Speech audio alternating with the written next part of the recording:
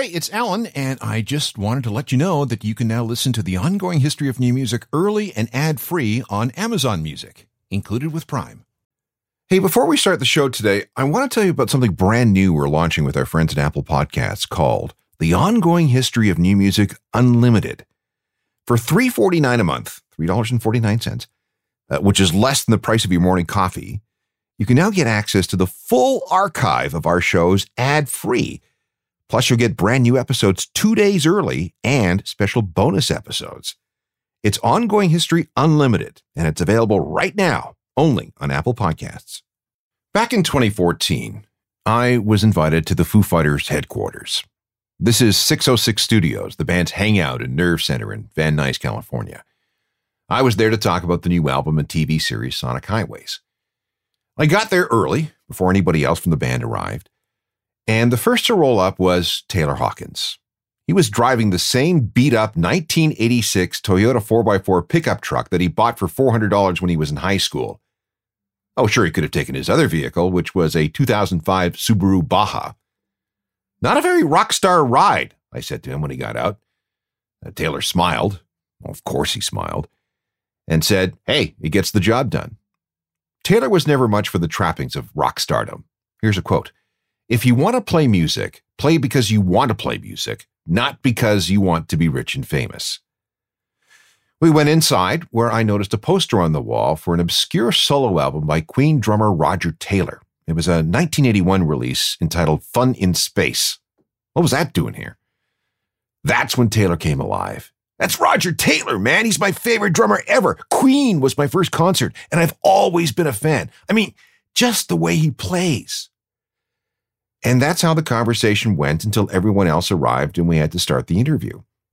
But during those 15 or 20 minutes, Taylor made me feel at home, a welcome guest in this sacred and very private Foo Fighters space.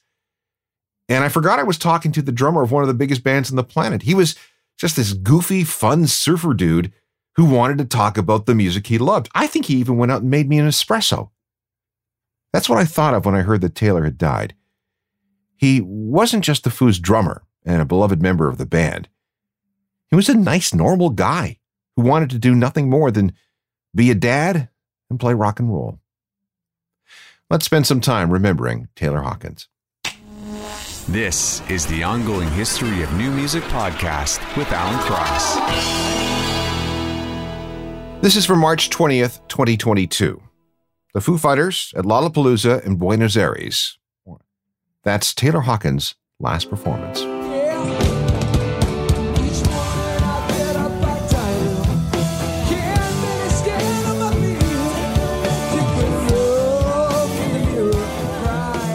That's Taylor Hawkins stepping out from behind the drum kit, as he often did, to sing something for the Foo Fighters. And in this case, as he did many times, he dared to tackle Freddie Mercury. Really, really bold. Queen was his all-time favorite band. Hello again, I'm Alan Cross, and I really wish I didn't have to do this show, but here we are. Once again, one of our favorite musicians has been taken away from us far too soon. Now, I can hear some people saying, why are you talking about a guy who worked for Dave Grohl? Well, if that's you, then you're just not a Foo Fighters fan. You haven't been keeping up. So let me help you get caught up and explain why we're doing this.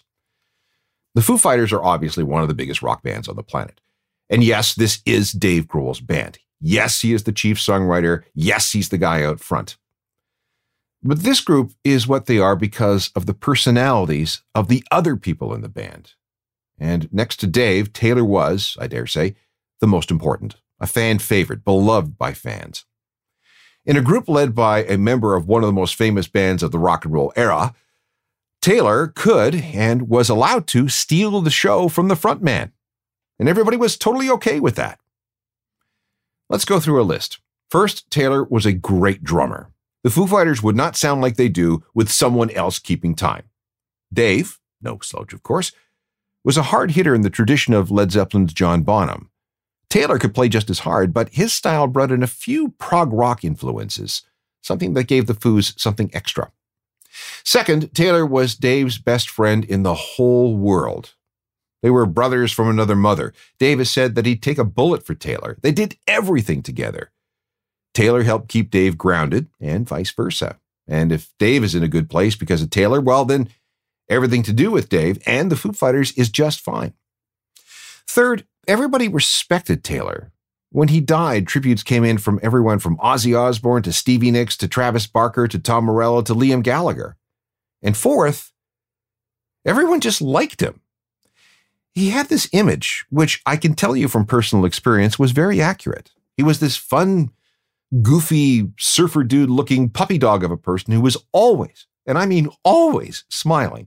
His enthusiasm was infectious, and he knew he'd won the lottery by landing a job in the Foo Fighters. I quote, "If you get lucky like me, you may make a really good living, and that is luck and hard work. And all the hard work in the world does not mean it's necessarily going to happen either." In other words, he wasn't just some guy keeping time for some rock band. He was pretty special. He had a great life and a great career, and we need to remember that. Here's another vocal performance from Taylor. In 1999, while the Foos were working on the There Is Nothing Left to Lose album, they took some time to indulge in their love of classic rock by recording a cover of Pink Floyd's Have a Cigar from 1975. Taylor sings lead, and some of the guitar is provided by Brian May of Queen.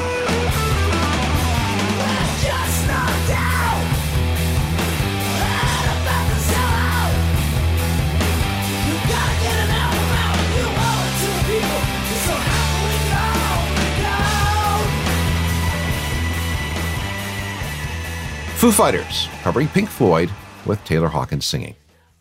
Let's go through Taylor's life. He's a Texas boy, born in Fort Worth on February 17, 1972. His family moved to California when he was about 4.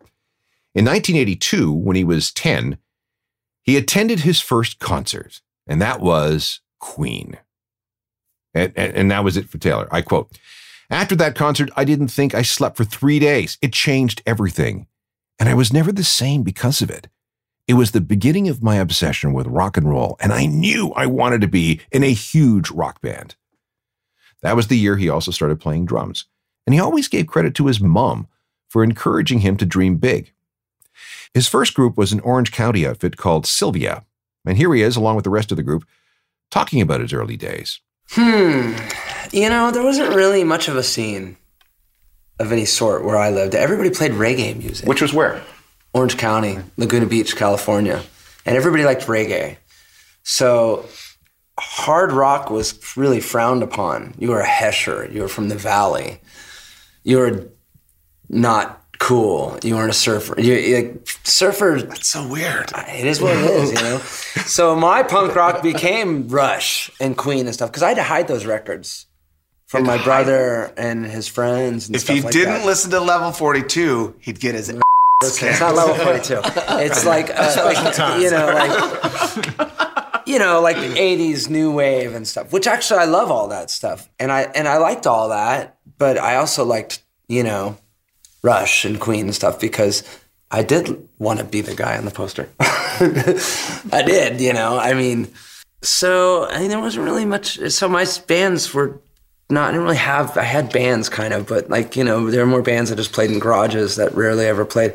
I played in a cover band for a while, sort of. That's when I realized you could actually make money playing music. I played a wedding and we didn't get paid, and my mom went down to the guy that worked, where the guy worked and we got our money. Amazing. So yeah. Mom got your money? Yeah, my mom got our money for us. But that was the first time I got paid to play music. I remember so I figured at best, And LA was kind of close, but it seemed so far away, And it wasn't until when I got in high school I heard Jane's Addiction, and it was funny because up until then, all I was listening to was music from 5 or 10 years before, Queen and Police and Zepp, whatever, all that sort of classic rock and early new wave stuff or whatever. And then when I heard Jane's Addiction, because it was all Warrant and all that kind of crap, like whatever they call hair metal now, which was just like blah music, And then I heard Jane's Addiction, and it was like dudes I could play, like the dudes in the poster, but they were a mess, and they were disgusting, and they were awesome, and they were scary. And I just became a complete, like, disciple of them. Same story. I mean, it's just that Jane's is your punk rock. Yeah, I guess so. I guess I went to John Anson Ford Theater. They did 7 nights up here in LA, and I was just like, hey, Perry Farrell came out on stage with green dreadlocks and a woman's hat on, and he told the first guy in the front row to the second he came out on stage. I was like, these guys are crazy.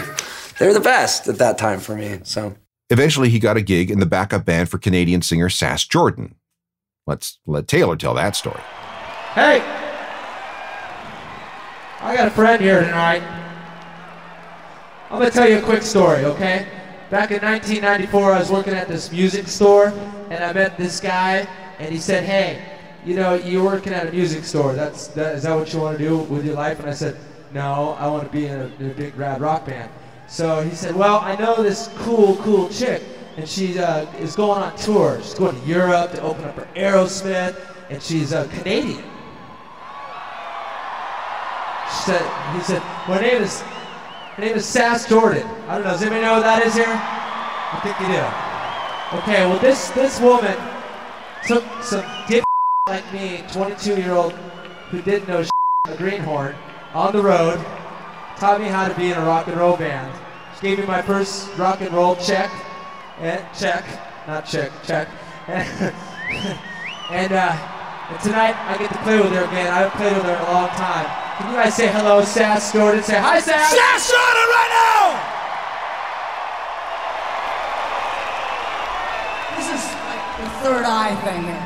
Let me tell you, Sass. Yes, Dave. All roads lead to the Foo Fighters. So if it weren't for Sass Jordan, Taylor Rockets wouldn't be in a Foo Fighters right now. Damn true. So everybody say, thanks, Sass! Say that, thanks, Sass! That Sass Jordan job morphed into a gig with Alanis Morissette after she blew up with her Jagged Little Pill album in 1995. If you saw her Can't Not tour, Taylor was the drummer. He was 23 at the time. He appeared in several videos, and when she made her debut on David Letterman in 1995, Taylor was in the band. We can see him on TV. Have a listen.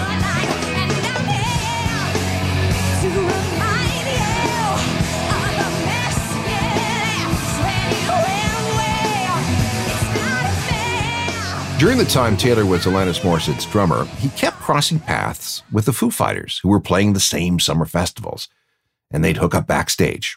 He and Dave connected immediately. It got to the point where Alanis asked, when are you just going to quit and join the Foo Fighters? Which is exactly what happened. It turned out that Dave wasn't happy with his drummer, William Goldsmith. Things had not gone well during the recording sessions for the second Foos album, The Color and the Shape. Dave even went in and re-recorded all of Goldsmith's parts. You can imagine how well that went over. So a change was needed. Dave called up Taylor and said, hey, you know of anyone who I could hire to be the drummer for the Foo Fighters? And Taylor replied, yeah, me. Oh, sure, Alanis is bigger than the Foo Fighters right now, but I want to be in a real band. I don't want to be in a group backing up a solo artist. So on March 18th, 1997, it was announced that Taylor was officially a Foo Fighter. Now, let's think about that for a second. Taylor jumped ship from playing for the biggest act in the world at the time to what was, let's be honest, an up-and-coming rock band featuring the drummer from Nirvana. Okay, no pressure. But by this time, Taylor and Dave had become such good friends that it just worked. Taylor also brought in a style that was different for the Foo Fighters. It's subtle, but if you take a critical listen, you can tell that Taylor was brought up on a certain type of prog rock. His heroes were Neil Peart of Rush, Stuart Copeland of The Police, and Phil Collins when he was with Genesis. Other influences include Stephen Perkins of Jane's Addiction, great drummer, Ringo Starr, and of course, Roger Taylor of Queen.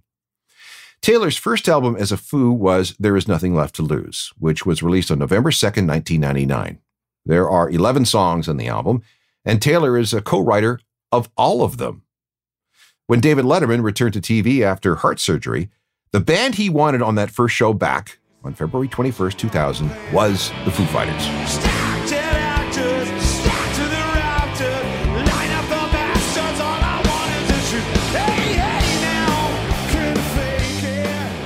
good example of the kind of game Taylor Hawkins brought to the Foo Fighters. Back with more of his story in just a sec.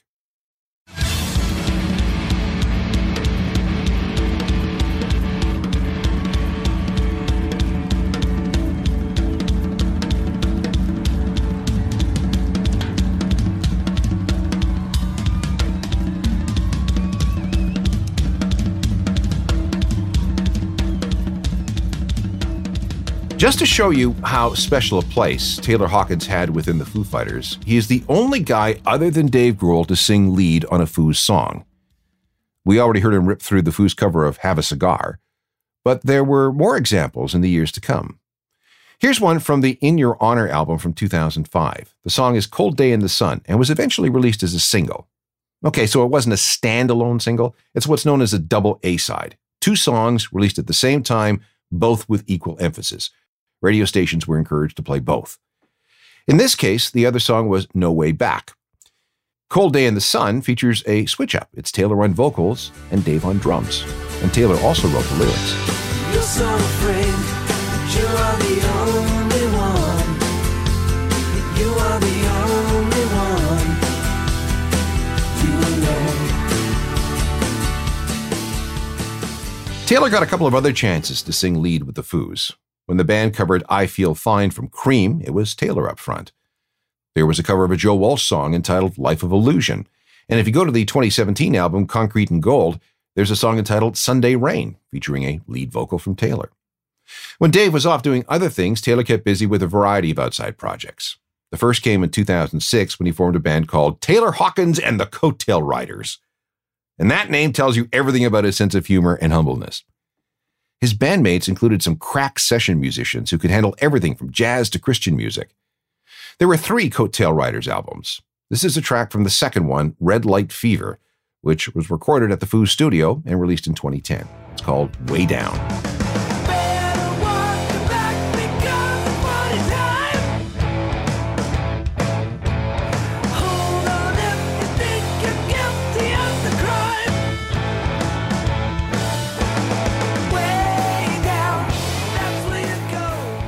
Over the course of the 3 Coattail Riders albums, Taylor was joined by his hero, Roger Taylor from Queen. His bandmate, Brian May, also showed up. So did Nancy Wilson of Heart, Joe Walsh of the Eagles, Chrissie Hynde of the Pretenders, even country star Leanne Rimes. And like his boss and friend, Taylor was always willing to help out other bands. He performed on a Coheed and Cambria album and even toured with them a bit. Eric Avery, who played bass in Jane's Addiction, recorded a solo album entitled Help Wanted. That's Taylor playing drums. When fellow Foo Fighter Chris Shiflett wanted to record a solo album under the name Jackson United, who was playing drums? Taylor Hawkins. He also showed up in records by Slash, Ozzy Osbourne, and Elton John. And get this, he was commissioned to complete an unfinished recording left behind by Beach Boy Dennis Wilson called Holy Man. Wilson drowned in a diving accident back in 1983. Taylor added some music, wrote some new lyrics, sang the song, and he was backed up by Roger Taylor and Brian May. The song appeared as a record store release in 2019.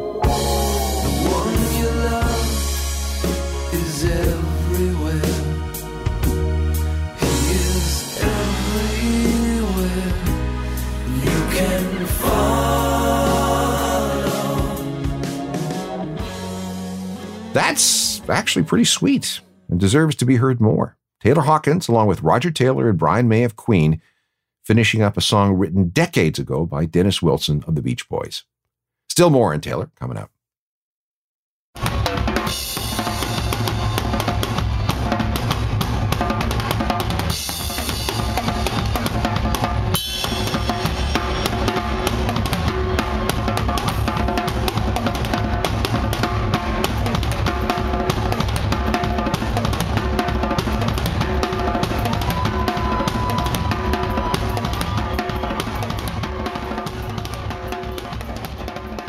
Here are a few more things about Taylor Hawkins we need to talk about. In addition to the Coattail Riders, there was SOS All-Stars. This was a one-off drummers group put together for the Live Earth show in London in 2007. He was joined by Roger Taylor, of course, and Chad Smith of the Red Hot Chili Peppers.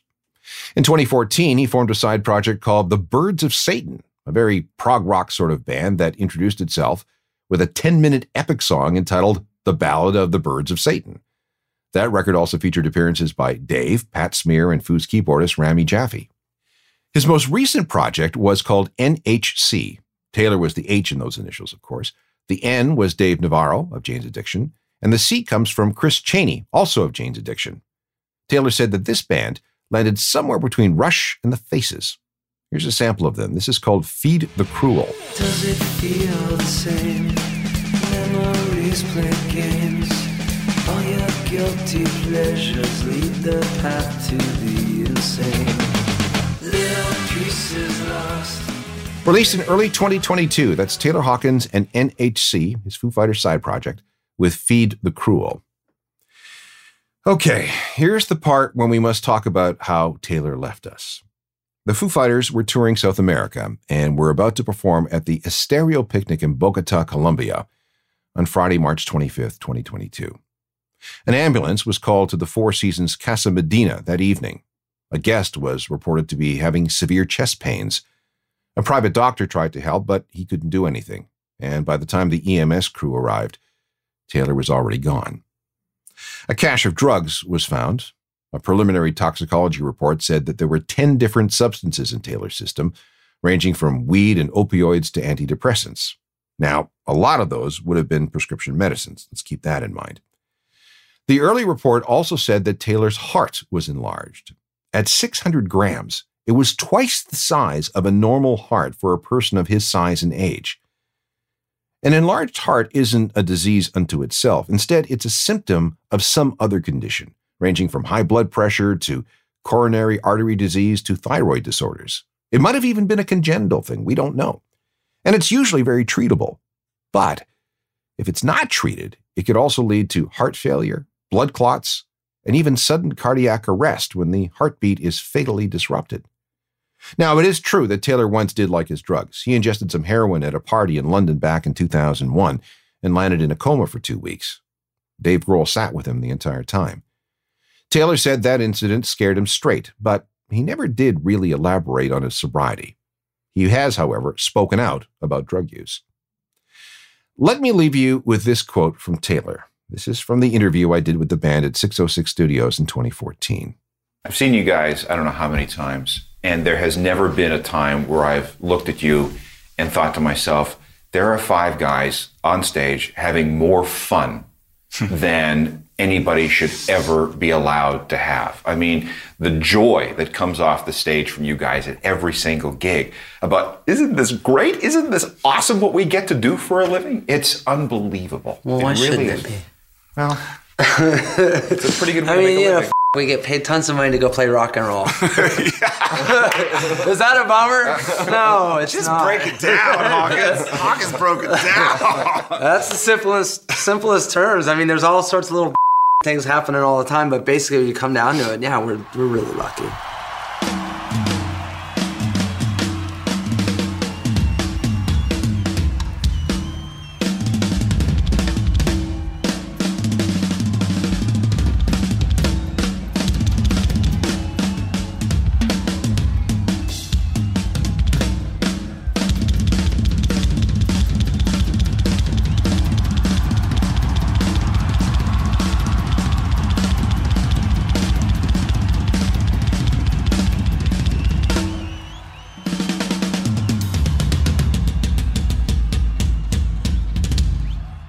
It's awfully soon to ask this question, but we're all thinking it. What do the Foo Fighters do now? We don't know.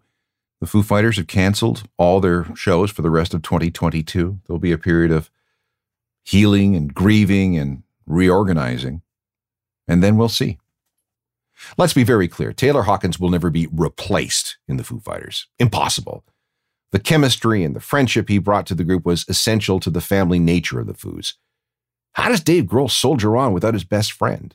I mean, it's shades of Kurt all over again. In fact, it might be even worse because Dave wasn't really close to Kurt. He was just a guy in his band. He was really, really close to Taylor. And it's not just Dave. Pat Smear was a touring guitarist with Nirvana when Kurt died.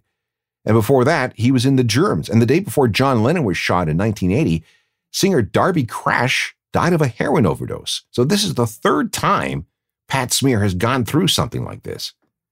How does Dave, Pat, and the rest of the band step on stage and not feel Taylor's presence lurking behind them? Or will they just have to suck it up and keep going? There were two ways of looking at this. First, there's the human element. Okay, sure, Dave can find someone to keep time for the band, but he'll never, ever have that same Lennon-McCartney, Keith, Mick, Laurel, and Hardy relationship he had with Taylor. Taylor also had a special relationship with the fans. They loved him. Comparisons are being drawn with Led Zeppelin. When John Bonham died on September 25th, 1980, there was no question that the band was done. Without Bonzo, there was no Led Zeppelin, so the group folded. Another comparison is with Rush. Now, the group had already retired when Neil Peart died, but his death put an end to any possible talk of a reunion. And imagine being the person selected to be the next Foo Fighters drummer. The pressure would be insane. Who could handle that? There's only one guy I can think of. He's already in the band, plays drums, knows the songs pretty well. But we also have to look at this from a business point of view. The Foo Fighters are a multi-million-dollar machine, a corporation that employs dozens of people and has commitments for tours and appearances and albums. Dave is not a quitter. Dave is not the kind of guy who can sit still, and he knows he has responsibilities that involve many other people. He's going to have to consider the case of the Rolling Stones. Charlie Watts was a founding member of the band. He'd been with the group since 1962. When he died in 2021, it took a couple of weeks for Steve Jordan to be drafted into his spot. There were gigs to be played. So, do the Foos continue in Taylor's honor? Or do they honor him by saying that there are no Foo Fighters without him? At some point, there will be a very, very tough band meeting that will determine the future of so many people and so much music. There are hundreds of ongoing history podcasts available on all the podcast platforms. Feel free to download as many as you want. That's encouraged. We can also connect on Facebook, Twitter, Instagram, and TikTok, and all email will be answered if sent to alan@alancross.ca. Thanks to Gilles LeBlanc for some research help. Technical productions by Rob Johnston. I'm Alan Cross. You've been listening to the Ongoing History of New Music podcast with Alan Cross. Subscribe to the podcast through iTunes, Google Play, Stitcher, Spotify, and everywhere you find your favorite podcasts.